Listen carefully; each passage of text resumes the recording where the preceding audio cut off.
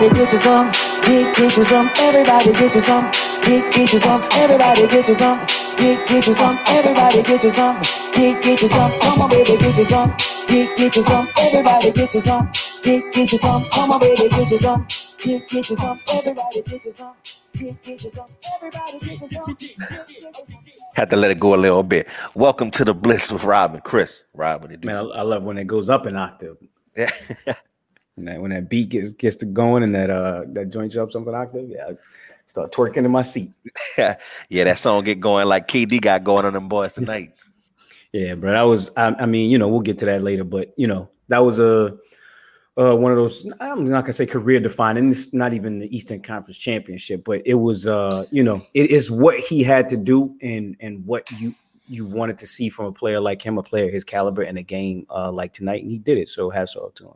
Yeah, no, he definitely needs that kind of game because I think his feelings were hurt when he beat LeBron head to head with the Warriors, and people didn't give him the respect of the best player in the league, partly because of the team he joined. So right. if he wants to be in that realm, he got to have games like that without help, and with Harden having a bad game coming off the injury and Kyrie out. That's like you said. That's exactly the type of game he needs to. Yeah, I mean, Harden still played. Blake Griffin was still on the court, had 17 points. So, but I mean, the reality is, given who he acquired this year, the conversation was already teed up for when they win this championship that we all expect them to win. About the fact this team might be even more talented than that Warriors team, so it's really hard to give him credit. But being able to have this game during the run where you play the entire game, drop 49 points, 15 rebounds, 10 assists, that's about as far as you can go to silence the haters with the roster that they have. They'll probably end up having by the finals. Right. In a game that everybody knew you had to drop 40 plus. So it was pressure. Right. You know what I'm saying? In a game that you were down by double digits at halftime. Right. Exactly. A game that, listen, I give him all the credit in the world, but when we start talking about this game, if you're ready to talk about it now, I think the Bucks choked that game away as much as he won it with those numbers. Let's talk about it. And that's from the top down. That's from coaching to individual players. Look, we could start where we want. Giannis fumbling away the pass. That had he caught it, he should have been able to slam it down and tie the game. I think Charles Barkley made a good point after the game. He fumbled that ball because he was trying to rush because he was immediately thinking about the fact that Jeff Green was coming over to foul him because that's what they kind of were doing at the end of the game, and that's what tends to happen to a player like him late in games. We can go to the coaching decisions. How you let Jeff Green, who hasn't played most of the playoffs, drop 27 on you? I think he went 7 from 8 from behind the line. Why? Because they refused to the Lopez twin. They refused to take him out of the game, so the Nets go small on you, and they were even letting Jeff Green take the ball up the court a lot to force Lopez to come out. If he didn't come out, Jeff Green's got a wide open three-pointer. I mean, to me, that's the difference in the game. Almost every other starter on the Nets roster, other than Blake Griffin, was under 10 points. Every other player, mind you, because I think they only went 7 or 8 deep in their rotations. So everybody, you got 50 from KD, you get 20 from Blake Griffin, essentially. If Jeff Green doesn't get to 27, you win the game. Right. So how at some point they don't decide to counter them going small by going small themselves, I don't understand. I mean, Lopez gave you 15 and 6 rebounds. Not enough for me to say that his height was so essential that you need to keep him out there. The fact that KD was being guarded by PJ Tucker picks up number 5, and instead of putting the best defensive player that you have, Giannis, on him, first team all NBA. You started going with Chris Middleton and Pat Connaughton. Like I didn't understand. He didn't guard him all night. The man had the best game of his career. At some point, you should have put Giannis on him just to wear him down. Right. Because he was all they had. So force him to get tired, force him out of the game at least for a spell. You didn't do that because you let him have, relatively easy defensive matchups. So I'm just going to put those 3 out there for, just boneheaded head scratcher decisions that were made along the way by the Bucks. Yeah, I mean, we talked about it a little bit off the pod. I think the reason Lopez stayed in the game was because he's probably the most reliable 3-point shooter they had. And did have the best 3-point shooting percentage on the night. Yeah, Drew Holiday was fourth quarter went ice cold. Chris Middleton, he's been streaky all series. Like neither one of those dudes are super quick off the dribble. Neither one of them are great 3-point shooters. They're good scorers, but the fact that Giannis can't make a free throw right now or shaky at the free throw line, like Middleton, he becomes a liability. Middleton 3 of 10, Holiday 3 of 7. And Lopez 3 of 5. That's their 3-point shooting. And Holiday had a shot with under, I think it was 2 or 3 minutes. He airballed like a floater, like from the free throw line. Feet out. Yeah, right. Like it was embarrassing.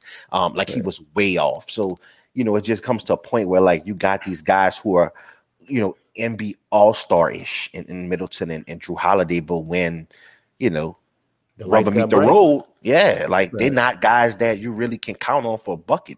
And Giannis being the best player, but shaky at the free throw line, he's really afraid to get the ball, and get fouled. So unless he has an easy layup, he's taking crazy fadeaway shots just to avoid getting fouled. So he had that fadeaway on James Harden with 1:30 left, where James Harden waves off the double team.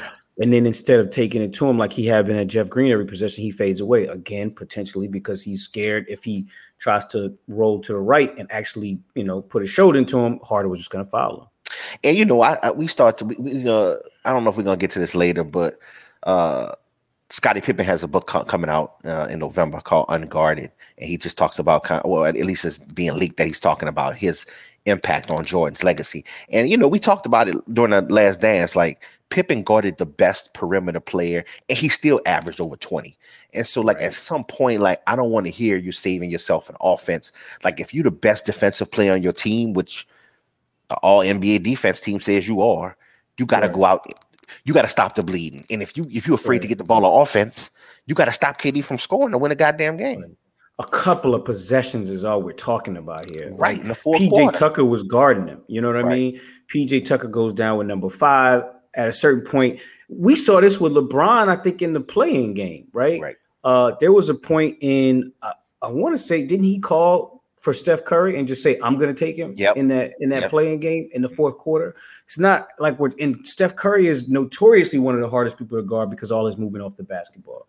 But we're just talking about giving your team the best chance to win by taking a couple of possessions. In a game that player that your team can't stop. In a game that's probably a must win. Because if you can't beat this Nets team without Kyrie and with a Harden who's clearly not healthy enough to make an impact, the series. Not only is it a must win, but just think about the fact that you're now talking about if you win that game, if you don't blow that big lead, you're talking about potentially the biggest game, one of the biggest games in Milwaukee Bucks playoff history, at least in recent memory, right? And because now you're going home up 3-2, that place is going to be insane. And you're the favorite to win the next series, whether it's Philadelphia or Atlanta. Right. So you basically have, a ticket to the finals. And potentially the favorite against whoever you play in the NBA final. I wouldn't say that, but I think that some people would. Yep. So, do you think the Bucks can pull out a Game 6 win to at least make it go 7? I think potentially if we see the same Nets team in terms of a banged up Harden, no KD, I think the Bucks do win it. They should have won it tonight. Mm-hmm. And I think that Brooke Budenholzer sits down and realizes the asshole decisions that he made. So I ain't even call him an asshole. The boneheaded decisions that he made, and decides at some point Porter should have played. When these coaches do some of this stuff, it's just is it you just wonder is it arrogance? This dude's been playing the whole playoffs. Jeff Green hasn't played the whole playoffs. So he just made a move. Do you not say, well, let me see what this looks like? I don't know. But I think if you give him a couple of days to think about it, he'll have an answer for Jeff Green. Jeff Green's not scoring 27 points twice. Right. No, agree. But I don't know if, okay, here's another question. They talked about it on Inside the NBA tonight. If you're coaching the Nets, if you're Steve Nash, do you play Harden for Game 6? I don't think so. I think for the most part, he hurt them more than he helped them personally. He was 1 for 10 shooting, I think, 0 for 7 from behind the 3-point line. He was looking for some desperation fouls. It was almost a joke at a certain point. However, he did get one desperation foul that I thought kind of swung the balance of the game when he managed to pull Lopez down to the ground and get get 2 free throws because they were in the penalty. And I think that was inside of 2 minutes, maybe even inside of 1 minute. And I think the Bucks did not score the next possession, and then it became a 4-point game. I think it was those 50 seconds. 50 seconds. That was huge to me. And then they reviewed it, and it stood. And so I was just I was disgusted because I'm like, yo, this dude had 3 points at that point. Like he couldn't do anything. So to my point, man, it's crazy to think he played like, almost the entire game that poorly. But yeah, I mean, listen, I think too, if you Nash, you don't play Harden, and you see how that first half is going, you might limit KD's playing time because playing 48 minutes, you got to be very careful. Either you put your foot on their neck and win game 6. But if you play him something over 40 minutes, and then you don't play Harden, who knows if that hamstring tightens up and he can't play game 7, and Kyrie looks like he's out for the rest of the series. And it's not like KD doesn't have a history of injuries, and you load managed him most of the season, worried about his lower leg injuries and stuff. Right. So I'll be, especially on the short times, like 1 day rest. They play in Milwaukee. They got to travel.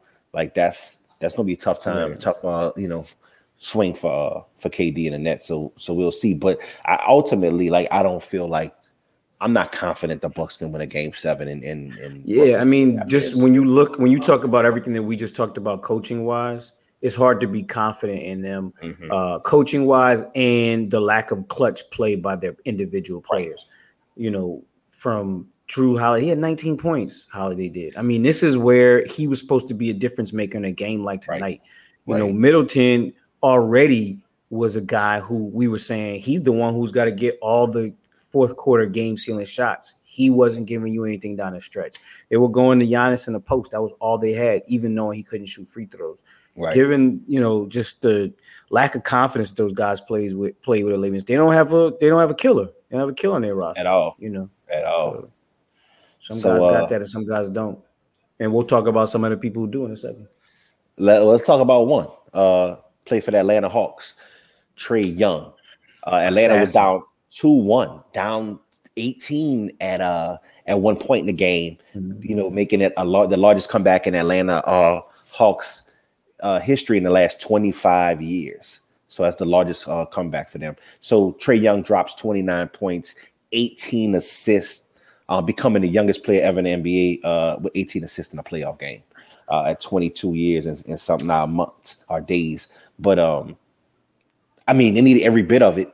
And, down 2-1, if they go down 3-1, the series is over. But Embiid went ice cold in the second half. Ben Simmons is a non-factor on offense.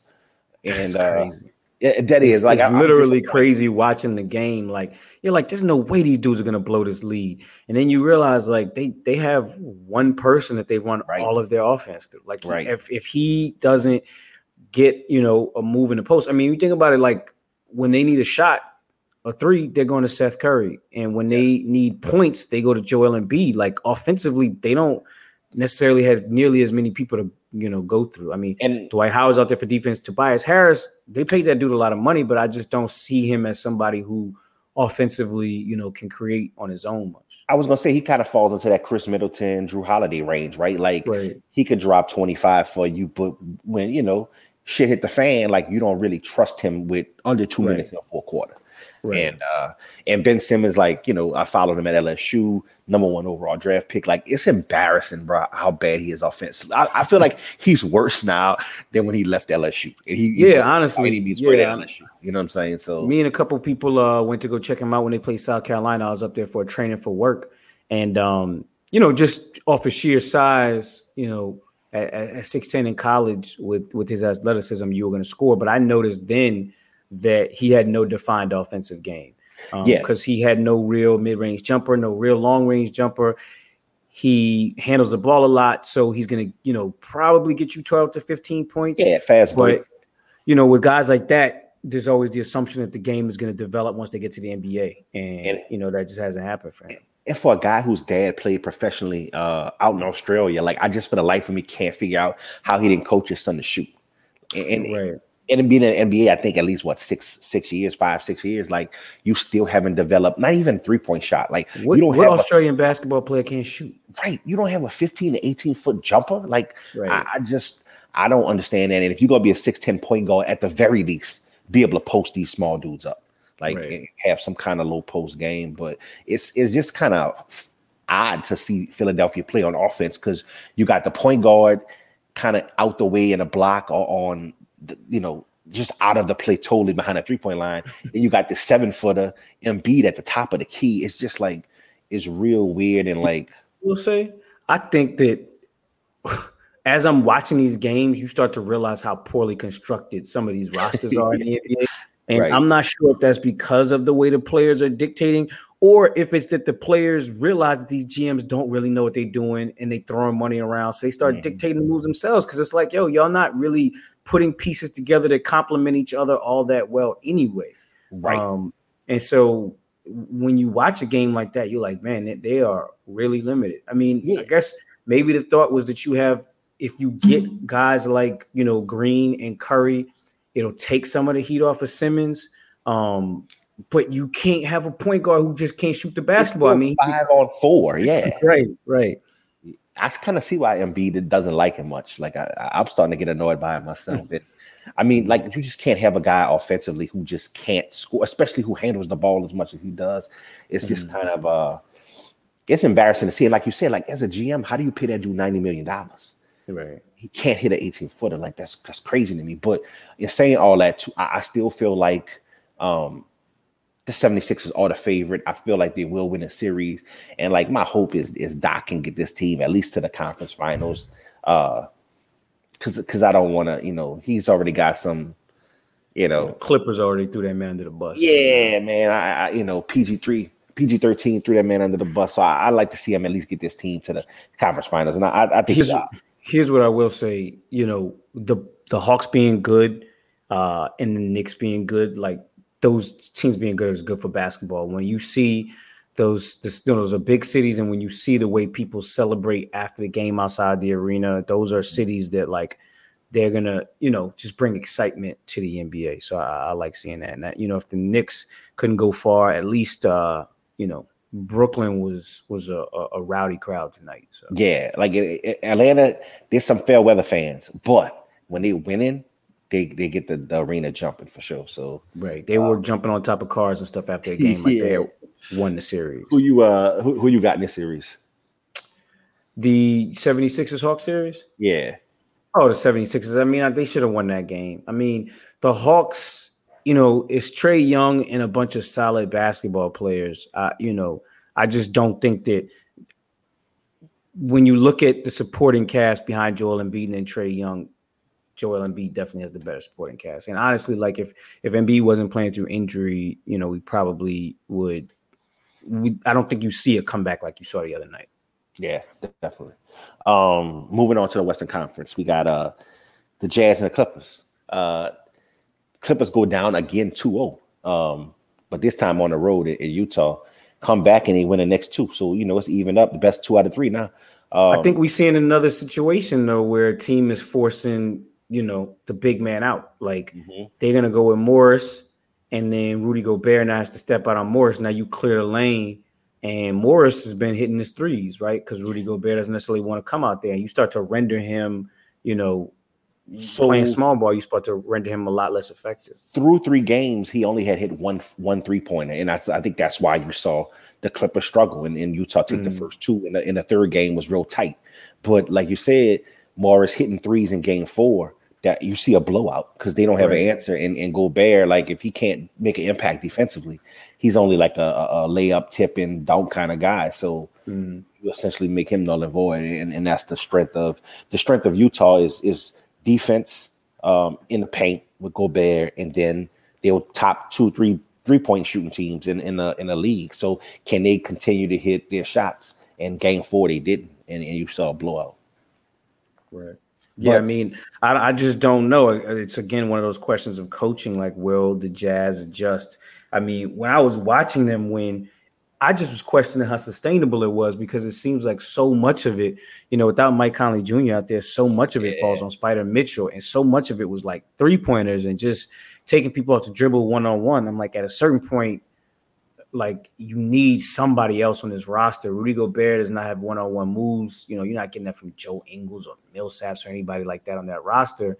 And so I really feel like, they need, he's another one out with a hamstring. Like, I don't understand these NBA players with these, bad hamstrings, but I guess, again, maybe the bubble and short off season, but he's been out for a minute. So I'm just wondering if it's going to be a similar situation where he at least tries to go. You're talking about a guy who averaged, I think, like 18 points a game and like 8 assists, and kind of in a Chris Paul way, gets other people involved. So controls without him, tempo. without him, they become very one-dimensional. And Spider Mitchell was just dominating, and so it worked. But I think they need him back to win the series. And it shortens the bench too, right? Because you got to start Ingles, and so you just have less depth. And the one thing I will say is Donovan Mitchell has been super consistent. Like, Shaq questioned him early on in the year saying he wasn't great. And I think he's shown for the second consecutive playoff, because they gave up a 3-1 lead last year in the bubble to Denver. But even in that, he was averaging like 35, 40 a night. And you see him doing the same thing, even in a loss in game 4. I think he had like 30. So like that series went down to a last second shot, right? Did he get the ball with a last second shot? Right. So that was, So like you can pencil this dude in for 30. The one thing I will say is, like, can D Wade stay off the camera in Utah? Like, come on, man. This shit. He's a part owner now, isn't he? Minority owner. And he's trying to like coach Mitchell from they have very similar games, and I'm all for it. I'm sure Shaq probably felt bad because his mom and everybody else told him he was wrong for calling that man out on TV. And I'm sure, that probably facilitated some of the communication. And now basically he's taking this dude under his wing like a little brother. I love it personally. But can we talk about Kawhi Leonard stealing Royce O'Neal's soul the other night and just punch that dunk right in his chest? Kawhi is one thing I respect about Kawhi, bro, is like, whether he's losing, winning, like dunks in your face, over 10, like the dude's demeanor does not change. Like, that's not always great for He's not a front runner. Yeah. It's not great. Like, Go ahead. No, I'll keep going. No, I was just saying, like, I wouldn't want him to be the leader of the team. You need like emotional leader, like in Toronto, I think it was Kyle Lowry. But like, as just like a presence on the floor, like, he gives off this calming effect to me. Like, he never panics, down 18, up 18, like, it's just always the same. And I do respect that about his game. Like, just the level of consistency in his demeanor never changes. That's how I am in the courtroom. What I was gonna say is, like, because I was watching the Nets game tonight, and I was watching how like Blake Griffin came out of the game when it was close in the fourth quarter, like, I guess for matchups, and then when they brought him back in, I guess for rebounding at the very end, he grabs PJ Tucker's arm. He fouls him and the refs just don't call it. Then I could see him like looking at PJ Tucker, and he's like, "You're a bitch, like, you're a bitch." And PJ Tucker was livid. I saw a meme clowning because PJ Tucker is always crying, like he's always getting mistreated by the refs. Like, nobody ever sees him get fouled, but they always see him fouling somebody else. And I was just thinking, like, I hate that front runner stuff. KD's looking at Giannis all tough, and I just can't stand that. Like, y'all went and got like the Avengers on the basketball court. Now everybody's getting hurt. Y'all are, barely win. And then the minute the game is solidified, like, y'all all in everybody's face, ready to fight, talking all this trash. They was all, ready to cry 10 minutes ago when, Harden was hurt and they were down by 15 points or whatever. So, yeah, I definitely like a guy who keeps it consistent. I can't stand, Blake Griffin was ready to be out the league, 30 games ago. Now he's cursing people out and pointing and laughing at people. Yeah, I mean, the Nets are like the bully, right? Like, they just... like, none of the dudes are likable. I don't like KD. I don't like Griffin. Like, this dude didn't dunk in 2 years, and now I'm seeing him do, damn near 360s in traffic. And it's just like, where was all this shit in Detroit? Like, they were talking about your career was finished off of 2 knee surgeries and shit. Right. And they're just not a very likable team. And then when they do shit like that, yeah, like Blake is a shit starter. So I wanted nothing more than the Bucks to beat the ass tonight. And I think a lot of people are upset about that as well. Yeah. Last series is over, but Suns Nuggets. Suns swept the Nuggets.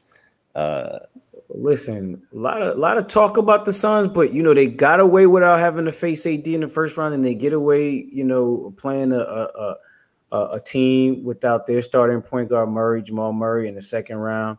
So tons of respect to them, but the reality is they've played, they've had the benefit of playing two teams without, arguably either their best player or their 1B. And they did what they were supposed to do in this series. But I think the first true test for them in the playoffs is going to be in this next round. Yeah. Shout out to Monty. I'm not a huge CP3 fan just because how he left the Pelicans. Because you're a hater. And man played us. Man, he did what AD did. But anyway, New Orleans is Listen, you can't be the jealous ex-girlfriend for everybody. You got to pick one. Is it AD? Is it CP3? I mean, a lot of people have left us. These niggas got to stop cheating. Basketball team. These niggas got to stop cheating. They I don't want to hear the whole Monty CP3 reunion and now they best friends and hugging and shit. And you left Monty after 1 year, so I don't want to hear that shit. Y'all want to have a nice reunion in Phoenix, going to the Western Conference Finals. But I am happy. Like I think CP3 never truly gets the credit he deserves, being an undersized guard because he hasn't had a lot of playoff success. So it's cool to see. I'm glad to see Monty, after getting fired by the Pelicans, the tragic death of his wife while he's assisting Oklahoma, see him rebounding and getting his career back on track with that second chance. So I am happy to see that. Booker's becoming a bona fide superstar. Right. Yeah. DeAndre Ayton, for all the shit people talking about him. Correct. The playoffs, he showed out. He took it. It's crazy when you really look back from 2015 to 2020. There's so many busts in the first round, and a couple of them were with the Suns, right? And it's easy to look up and down those first round picks and be like, this dude didn't make it, this dude didn't make it. But when you're watching a team like the Suns right now, you start to see the NBA is a little bit of a developmental league, right? Yeah. Some guys pop soon and some guys have to be in the right situation with the right pieces around them and then they start to pop. And I think that's what we're seeing with them. Yeah, and I think, we talked about with Conley in Utah, CP3 knows how to bring a team together and he knows how to make other players better. He did it in Oklahoma City last year.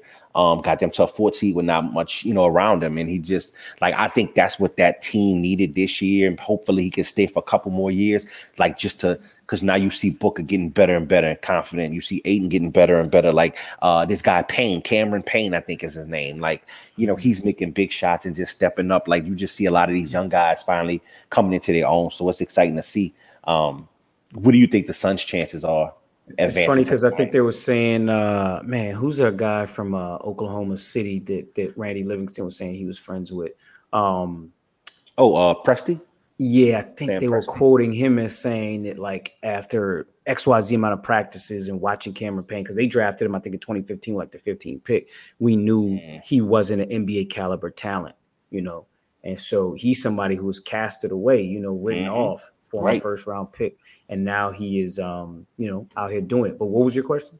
Oh, just saying, what you think the Suns' chances are of beating Utah are? I think they have a decent chance. I mean, the funny thing is when we watch these other playoff series right now, these teams are going the game we watched tonight. I mean, effectively, the Bucks played 6 people.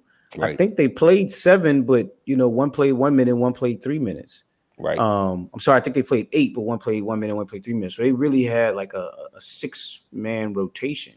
And the Nets didn't do much more than that. So I think that's where their benefit starts to come in. I mean, they're legitimately playing 9 guys every game. And I'm saying 9, Frank Kaminsky, was a first round pick. He's not even in the 9 that I'm mentioning. Right. So I just think that depth does become one of their strong suits. Depth and when you look at that too. I mean, when you look at Chris Paul and Devin Booker as a backcourt, that's a legitimate, Hall of Famer and an all-star in your backcourt. And then you say DeAndre Ayton averaging 20 and 10, and then you got a guy like Jay Crowder who's just willing to do all the little stuff. Listen, I don't know that them dudes have lost a game since Andre Drummond was clowning them from the bench when LeBron was posting up. The crazy thing is AD goes down, that whole team falls apart. Drummond gave you nothing, and basically the Suns have taken off since then. Yeah, I mean, the thing I like about the team is like I'm a LeBron fan, right? So I'm not a huge Jay Crowder. Like they get into it a lot. They seem to have some beef. But the thing I do like about Jay Crowder is like he'll guard anybody. He'll, stand up to anybody. He's not afraid to get beat. He's not afraid to get a shot hit in his face. And he'll also take a big three. And hit it, he can get hot. So I just like a dude like that just brings so much to the table, especially when you got to play teams like Lakers with LeBron and the Clippers potentially with PG-13 and Kawhi. Like you need a three. You need a strong three who can guard some of them dudes and get in their chest and try to frustrate them. And I think that's what Jay Crowder brings. And then like you talked about with the backcourt, I think the thing that makes the Suns scary is if CP3 can continue to hit that 15 to 18 foot jumper that he's been hitting from the right side of the court. Like that's been money the last, series. And so he dropped 35. If he can drop 20 a game, they're going to be tough to beat because him and Booker feed off each other and like they complement each other really well. So I'm looking forward to whoever wins that series. I think the Suns got a legit chance.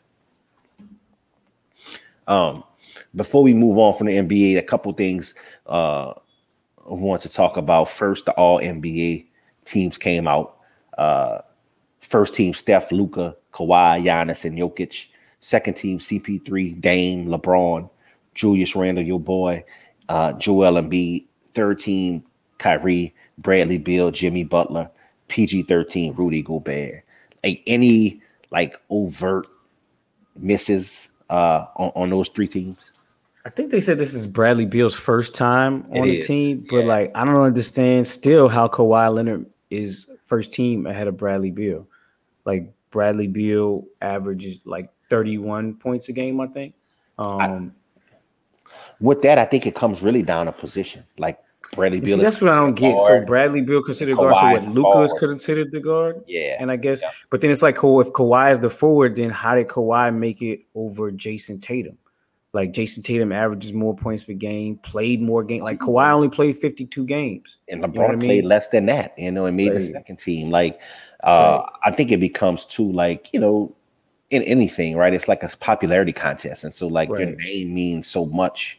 Because we talked about Jimmy Butler missed a whole bunch of games and Miami was like a 6 seed. And I mean, you had guys like Devin Booker.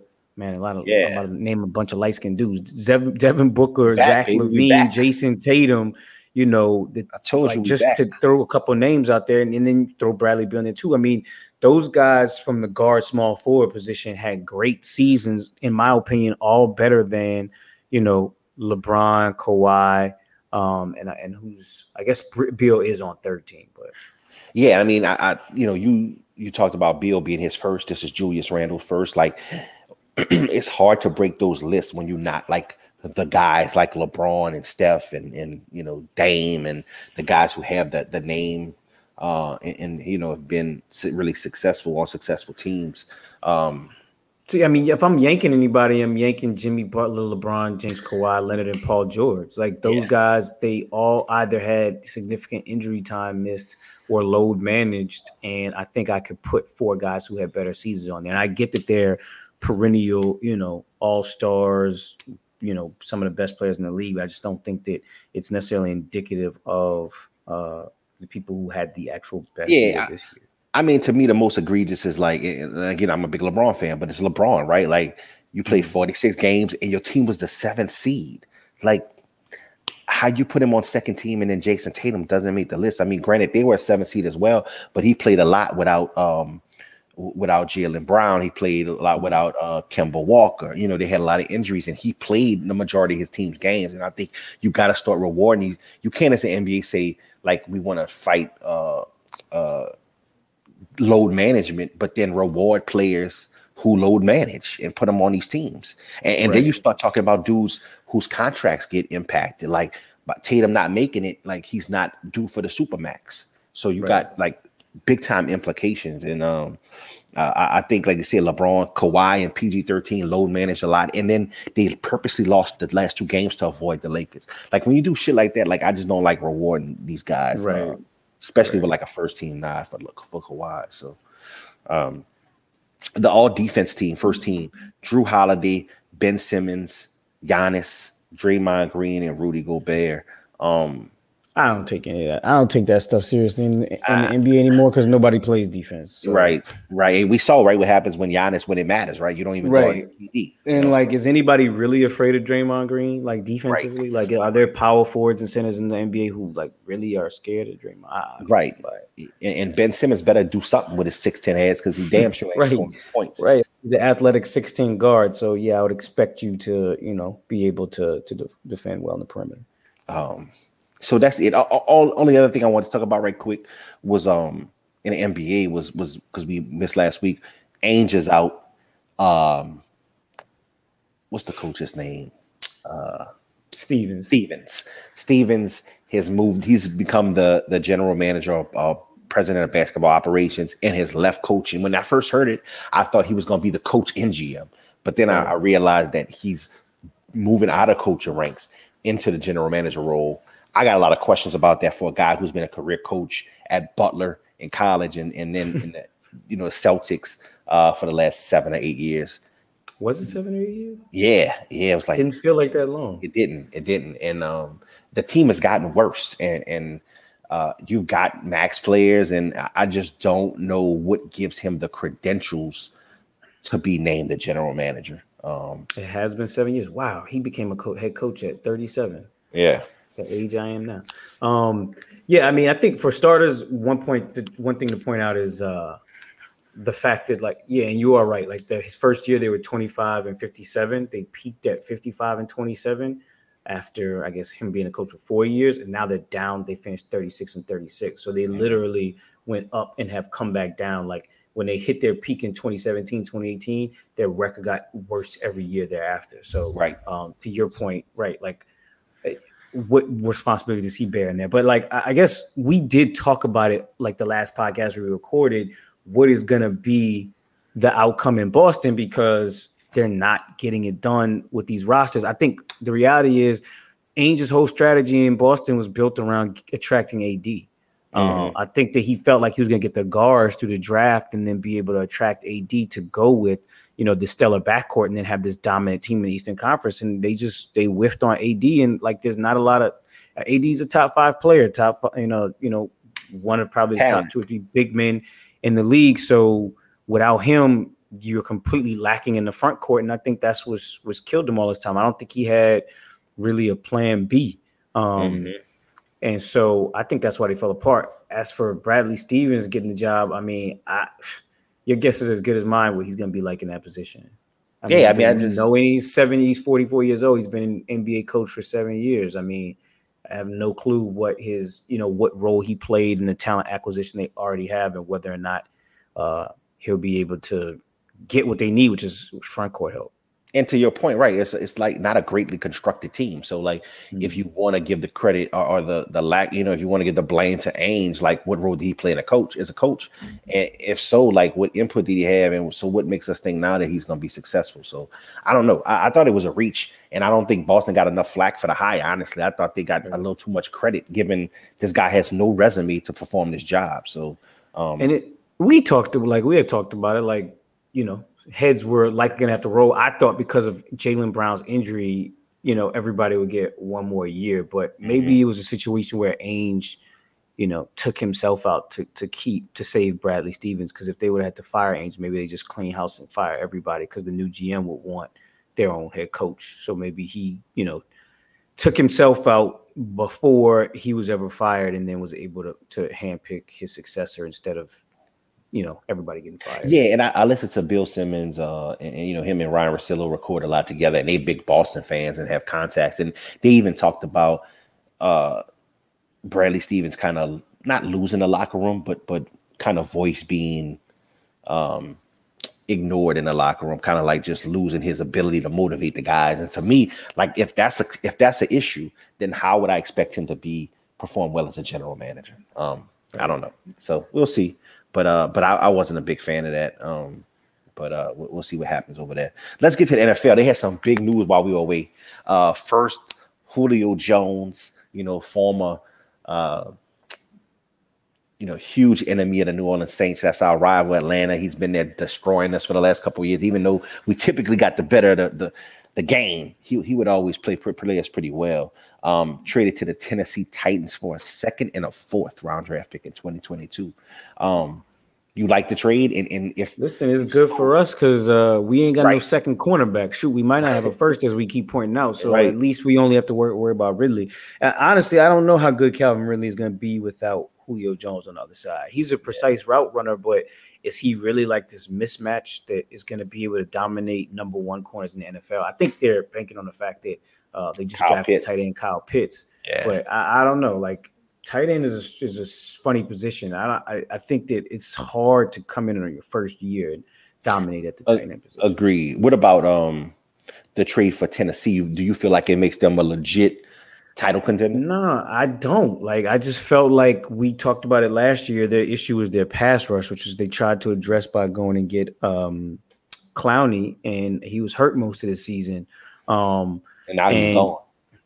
Right now he's gone. Tannehill, I thought that they have a good offense coming out of the play action. I just don't know that monetarily it was the best use of their money. And I mean, in terms of only giving up a second and a fourth, I think that's great. But I just don't know that, giving Tannehill more targets is what puts them over the top. It makes them slightly more dangerous, but I still don't think like you got to have a defense. Yeah, definitely. I like it. They made it to the playoffs last year. Derrick Henry was a rushing leader. Fantasy alert. I love Derrick Henry this year because you got two elite wide receivers. If Julio can stay healthy, I think is the question. Like, health has been a big issue. Take carries out of his hands personally. It will, but I think he's going to get more touchdowns.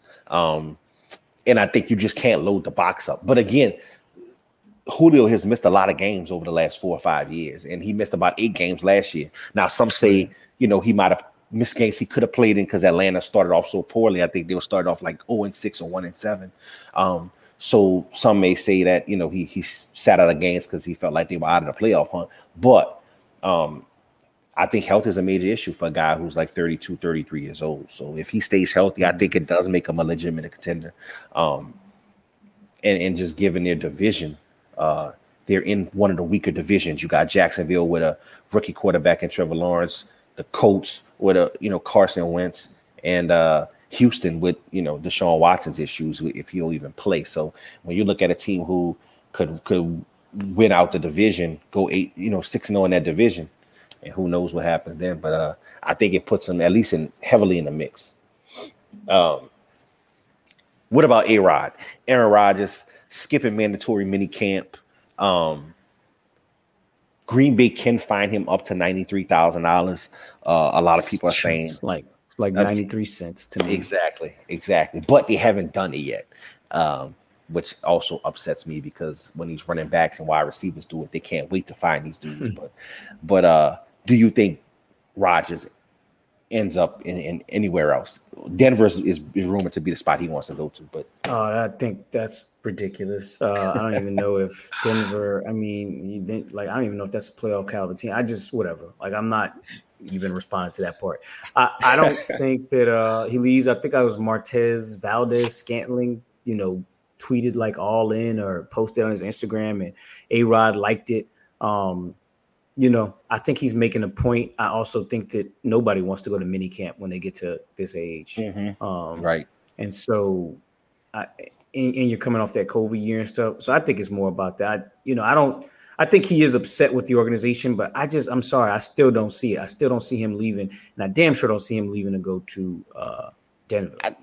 I just want to leave. At this point, you should only be going for Super Bowl contenders, and I don't see Denver as that. Leave Teddy alone, man. Leave my nigga Teddy Bridgewater alone, bro. Let this man start in peace, please. Just he goes to Denver. Yeah, he's starting in Denver. He's not going to start in Denver. Who they going to start over him? Drew Lock? Drew Lock. They love John Elway loves Drew Lock. Stop it. Yeah, he's going to be fired loving Drew Lock, I tell you that. Listen, I don't talk a lot of baseball, but I've been trying to follow it a little more. And I got a question, right? I got some concerns. The Major League Baseball has just instituted immediate ejection and a 10-game suspension for players, specifically pitchers, who are caught using any foreign substances. This has been going on since the beginning of time in baseball, right? Like, I mean, weren't they doing it like in the Sandlot? Like, it's just something we just accepted. That put Vaseline on the ball, get a better grip. Like all the movies have done it, right? Like Major League, the dude used Vagisil, like I don't know why we acting so surprised. I just, But here's one is because there's a record number of strikeouts this year, and it's like the worst batting average in 30 something 40 years, something crazy like that. Like they just can't hit. But my whole thing is this: like, now we're gonna recognize that pitchers are cheating, but back when steroid era, it was all like, well, the hitters got this big advantage. So now we're admitting that pitchers have been cheating since the beginning of the time. Like, I'm not saying it's even, but I'm saying like things have been done on both sides. So to discredit dudes like Barry Bonds and Sammy Sosa and not elect them into the Hall of Fame, Rafael Palmeiro, like, I find it odd now that now they want to, try to reverse course because people can't hit. So I guess my question to you is, like, in your eyes, does this change the way you view the steroid era, or like the guys who are being punished by not being elected into the Hall of Fame? I don't know. I see it as two different issues. I think Garrett Cole was asked about this, and he kind of clammed up because he was like, it just kind of seemed like there was some stuff that was accepted in sports. And then there's people towing the line of going beyond what we had all kind of accepted as what was reasonable. I think that, a lot of baseball players pop those little uppers. I think they call them greenies or something because they're playing day and night double headers and all kind of stuff like that. And to some extent, that's a performance enhancing drug, right? Like it kind of gives you a upper type thing. Adderall, performance enhancing drug actually, right? But I just don't think that any of us in a million years will compare that to steroids. I think it's the same thing with, and I guess you could say like pine tar versus a corked bat, right? Like there's levels to everything. And so I think what's happening, as with most stuff, like cheating always starts to advance, right? Stealing a signal from the dugout and telling people what you think you saw versus, using prominently placed TV cameras and then beating on trash cans. Same conversation we always have with our friend Napoli about the Patriots and the signs in the, signal stealing. Like there's a difference in, always trying to know what the defense does versus what the Patriots were doing, which is creating this large scale library over several years of what everybody did down in distance in addition to having their signal. And so I think that that's what we're seeing with these creams and all these different things. I think that's the point Garrett Cole was making, that we're getting to a point where it's getting a little too advanced. The substances that are being used are like giving grip to an extent that's allowing pitches to be thrown that, maybe couldn't have been thrown in the past. And it's creating, it's destroying competitive balance. And I think that's when you're supposed to, step in and figure it out and make sure that the rules are doing what they're supposed to do. There's levels to this shit. I think that's the bottom line. Yeah, I want to see the first pitcher get caught with this shit because they're talking about checking after every inning and all that kind of stuff. So it's going to be interesting to see. And I got a winner who, like, now I'm after talking about this, I'm kind of thinking to myself, it's funny because you watch the College World Series every year and watch all them LSU players' hats turn colors at the brim. Oh yeah, the pictures. You used to always see, and you're like, well, what these dudes got in their hand that's making the brim of their hat turn colors? Everybody can see it. I know the umpires saw it. We just accepted it. Right. Typical baseball, allowed cheating until it gets too bad. Real quick transition before we get to our winners and losers. College football, the College Football Playoff Committee had a task force of a couple members that's been doing research over 2 years, and they're about to present a 12-team format for the future college football playoffs. I think the contract runs through like 2025, 2026, something like that. But after that is up, they're considering to change the format, and now they're considering 12 teams with like first round buys and everything, and it could lead to potentially a 17 game season if a team were to play in a conference championship, not get a first round bye and win out essentially. But it's what everybody's been wanting, right? Give more teams opportunities. Feel like the season is more meaningful for the entirety of the season. If you lose a game early, it doesn't basically dampen the season for fans because your team is no longer in a running. So what's your thoughts on the 12 team format? I mean, the bigger complaints I heard was just about length of season and you're still not paying players and stuff. But I'm not one of those people like, listen, man, like you can't, all of that tradition and pageantry kind of gets old after a while. Like making these stale arguments about, oh, well, every game matters in college football and that's what makes it great. That's true. That is true. But I also just think that it's the loyalty. You know what I'm saying? Like, college football is steeped in tradition and loyalty, and it's a shorter season. So it's not going to be college basketball where there's 32 games. I don't know how many games there are in college baseball, but there's a lot more than 11 or 12. So I just think that games are still going to matter. I mean, we already talk about the fact that when you talk about some of the disparities in talent in these, Clemson in the ACC, Bama in the SEC, you're already at a point where teams like that with the 4-game playoff tend to be playing a 2 or 3 game season. Right. Like I just have to beat LSU, I have to beat Ole Miss, so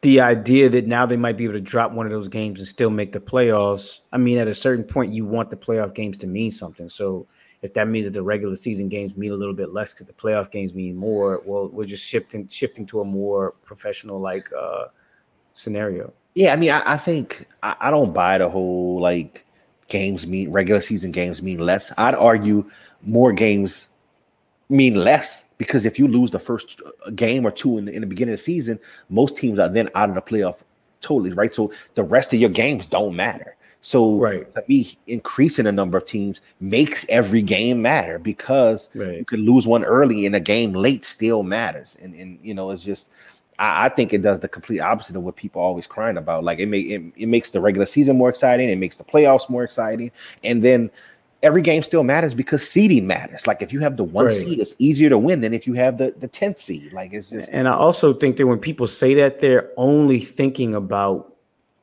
the Ohio States and the Alabamas, because it used to be where you had to basically have a 1-loss season or be undefeated. The thought process is those teams might get into a playoff with 2 losses, right?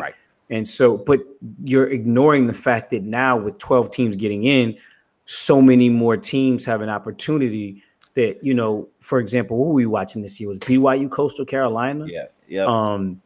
And you had teams like that who were undefeated, UCF a couple years ago. Every game matters for them because to get one of those 12 spots, they have to win every game. And so now what happens is it opens up the book of college football for people to watch other games because those games are now important. And you know what's going to happen sooner or later? You're going to get another Boise State, Oklahoma game in the playoffs, and then it's all going to be worth it. I was going to say, I want to see the 1999 Tulane team get a shot, with Sean King and Tommy Bowden. Tony Converse, Jawan Dawson. Yeah, I want to see that team. I want to see the Boise State team get a shot. I want to see the Houston team that beat Florida State in the Peach Bowl get that shot to, see what they can do in a meaningful playoff game and try to see if they can make a run. A lot of times those teams won't win, but I think there's always an opportunity for a team to be special and just all come together. Mm-hmm. So I'm excited. We'll see what happens. It hasn't gone through. It still needs to be voted on by all the committee members.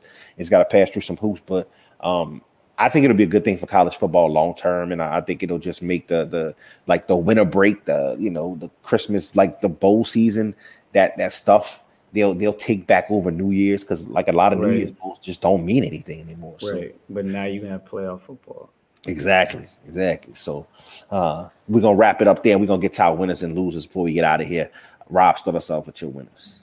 All right, my winners we've already talked about, both out the NBA. My first winner, Kawhi Leonard. Listen, they were down 3-2 in the series against the Mavericks in a must-win game in Game 6. He dropped 45. He came back with 28 in Game 7 and just, hit a lot of timely buckets and took over. Again, they come out down 2-0 in this series against the Jazz. And what does he do? Games 3 and 4, 34 points, 31 points. And of course, like I mentioned, just took Royce O'Neal's soul the other night with the dunk and, got the crowd on his feet. Yeah. And just listen, as much as we questioned him maybe a pot or two ago about the fact that he really only has, those 2 rings, and one, he wasn't even the best player on the team. And the other, he would have never got if Clay doesn't go down. This is his chance. This is his playoff run. We're talking about KD, but Kawhi's on the other side. Like, this is set up for them to be on a collision course. And 2 guys who have kind of been coming for LeBron as of late, basically trying to solidify that they, deserve that seat on the throne, that they're as good as him, if not better. And Kawhi is doing what he needs to do to keep his team alive this year. So I got to give him props for that. We talk trash when they don't win. And so in keeping with that, KD, same thing. In a situation tonight where, he loses this series, it's an embarrassment. It's LeBron losing to the Mavericks. It's the Clippers last year getting eliminated after talking all that trash about what they were going to do to the Lakers. And so he was in a tough spot, down 15. He comes in, he dominates the third and fourth quarter, 49. I think I had it wrong earlier. I think he has 17 rebounds, 49, 17, and 10. Missed a free throw late in the game, but he would have had a 50 piece. Yep. And I think he did it shooting like 16 or 23. Almost 70% from the field, super efficient. And the biggest shot to me was that double clutch 3-pointer that he shot after James Harden just milks the entire 24-second clock, gets trapped, and then throws him the ball. Middleton, again, shouldn't have been on him, out of position, but Middleton still got in front of him. He double clutches and pumps, resets and shoots the 3 and hits it. And he had to give that nasty face to himself because I think he was shocked he hit that shot himself. So those are my 2 winners. I'll say this too, just wrapping up your winner. Like, he had 17 in the fourth, which I think is even more impressive considering he played the whole game. Because just like when you're exhausted, you got to beat a man. It's going to take everything you got. You're going to need 15 plus in a full quarter, with no rest. Like, he stepped up and he did his thing, man. I got to give him credit for that. Start off my winners with Jacob deGrom. He's the starting pitcher for the New York Mets. In 10 starts, he is 6-2 with a 0.56 ERA and 103 strikeouts, averaging over 10 a game. He's given up so few runs. He's driven in more runs at the plate as a pitcher batting than he has allowed on the mound. As of today, he is the odds-on favorite to win the NL MVP at 2-1, according to Caesars Palace. And that's huge because it's not done often. In fact, in the last 28 years, only 2 pitchers have won the NL MVP. The last one being Clayton Kershaw in 2014 for the Dodgers. So like that, not just the Cy Young, which goes to the best pitcher for the league, but the MVP, which is just not seen often. And he's ahead of Fernando Tatis Jr. in San Diego, who's a beast as well. So got to get that dude his props. My last winner, going back to basketball, Trae Young. I mentioned it earlier. He had 29 points and 18 assists last night. But not only that, he's had at least 29 points in his first 9 playoff games of his career. Led the Hawks to the 18-point comeback last year, and he took over that New York series and dominated them. So shouts out to hats off, I should say, to Trae Young. And to that point earlier, 17 points for Durant in the fourth quarter. The Bucks only had 21, which kind of speaks to how pathetically they were playing. He almost outscored them all by himself. It is, man. Listen, I'm just not over it. I'm not over it. I'm about to get to that too. But I'm gonna go ahead and get my losers out the way, and I'm gonna let you go, Rob. My first loser is Duke University. Couple weeks back, they named Nina King, who was one of Tulane Law alum, Rob, one of your sports law program alum. Yeah, she just spoke at the school recently. Yeah, cool. She was named before she got the title. She spoke at the school. So. Okay, so she was named the new athletic director, making her only the 3rd Black female AD in a power conference. So a lot of people might say, "Well, that should be a winner, right?" Correct. That's why they're a loser, because a week after she's named the AD, Coach K says that this 2021-2022 season will be his last, and then proceeds to name his successor, who's his assistant coach, John Shire. And to me, that is losing on the part of Duke University. You don't give this woman the title of AD and then allow her to select the next basketball coach, which is the elite program for that university. One of the biggest hires, Yes. in college sports. And, if what you're saying is correct, that he kind of hijacked the process from her. So that's what I took from it. And that's why they're my first loser. Second loser is the Milwaukee Bucks. We've talked about it all night. And I just can't get it out of my head. But just the whole game, it exposed the whole team. Bulldozer, fraud. Giannis, fraud. Middleton, fraud. Drew, we knew it was a damn fraud. I'm just so aggravated with that team. But they had that shit in the bag, gave it up due to just horrible coaching moves, lack of clutchness from stars, just all around poor performance. Milwaukee Bucks is my second loser. Rob, who you got? All right, my first loser is a little bit of a comedy. If you got a chance to watch this, it's Lamar Odom, y'all. Lamar Odom fought Aaron Carter. I'm not even sure, is Aaron Carter Lance Carter from the Backstreet Boys' little brother? I think that's who he was. I think he used to sing some songs back in the day. And they did a celebrity boxing match. It's a joke because Aaron Carter's like 5'10" and Lamar Odom's like 6'10". For some reason, Lamar Odom had on shorts that did not fit. And he knocked him out in the second round. Aaron Carter essentially quit at a certain point, just in the Atlantic City. Also, Lamar Odom's 41, Aaron Carter's 33. They're boxing. Aaron Carter kept turning his back and running away.